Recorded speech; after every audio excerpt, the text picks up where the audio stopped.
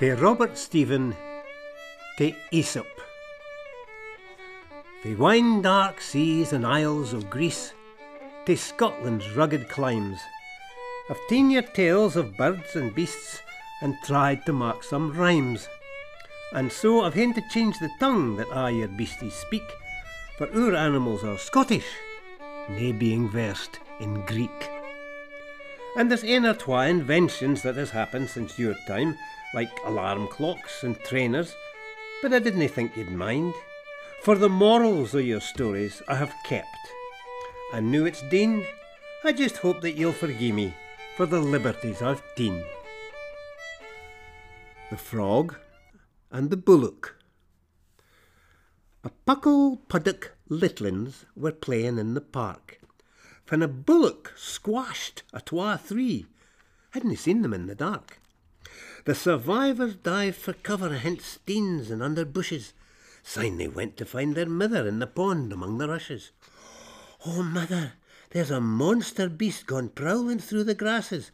He's as big as 20 hooses, and the grun shacks as he passes." Mother was a pompous puddock, and it vexed her half a sair to think that there was somebody mair preeminent than her. "He couldn't have been just that big," said she, puffing out her chest. She huffed and puffed a bitty mair. "Was he as big as this?" "Oh, bigger, mother, bigger far than ever you could be. We've seen some muckle puddocks, but nane as big as he." The pompous puddock puffed and pecht till her skin was ticht and streeched. "He couldn't have been as big as this, you giant monster beast." "Oh, bigger, mother, bigger far than onything you've seen. His hoofs were near a fit across, and sacks fit in atween." Her face was like the harvest moon, but she puffed hersel out mair. She looked like a blown out balloon. Her belly was gey sair. "Oh, bigger, mother, bigger far than onything you've seen. His hoofs were 3 fit across, and 10 fit in atween." The mother frog was furious. She said, "Ah, sure, you're wrang," then gulped a final breath of air and exploded with a bang. If you're prone to gross inflations like the puddock in the tale, better mind your limitations, or you'll maybe hurt yourself.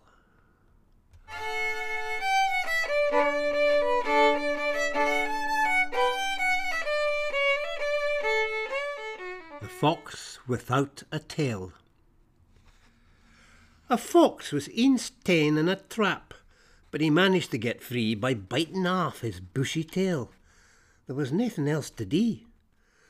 At the time he never minded, but when the stump began to heal, he did his best to hide it, for he thought it looked feel. He says, "I canna live this way, a fox without a tail." Then he had an inspiration. He was sure it couldna fail. So he called the other foxes till a meeting in the wood. When he saw their lang and bushy tails, he kept his stump weel hid. But he cleared his throat and started. "I'm glad that you could mak it. I've got some guid advice for ye. I only hope you tak it. I suppose you've all been wondering who I do without my tail. To tell the truth, my noble friends, I'm doing off a wheel. It doesn't stick on brambles, and it doesn't freeze with snaw.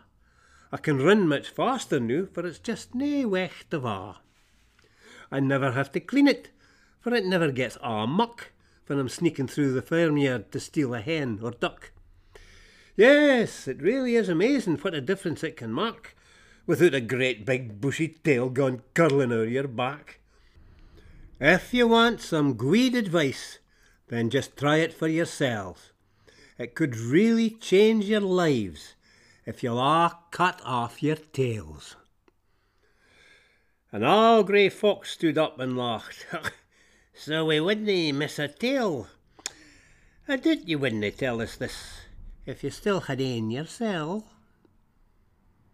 If other folk have something that you ken you canna get, dinna say that you despise it, just because you canna hate.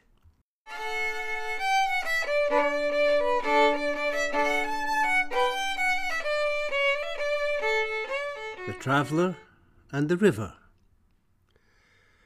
A traveller crossed the river at a gushin' little ford, for the water laughed and gurgled, 'twas the only thing he heard.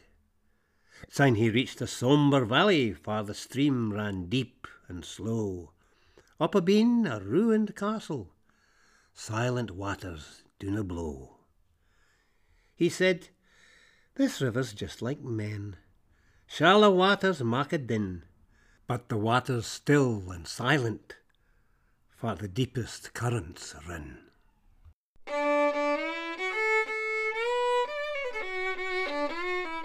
Signed copies of Aesop's Fables in Scots verse by Robert Stephen can be ordered from www.scots-verse.co.uk.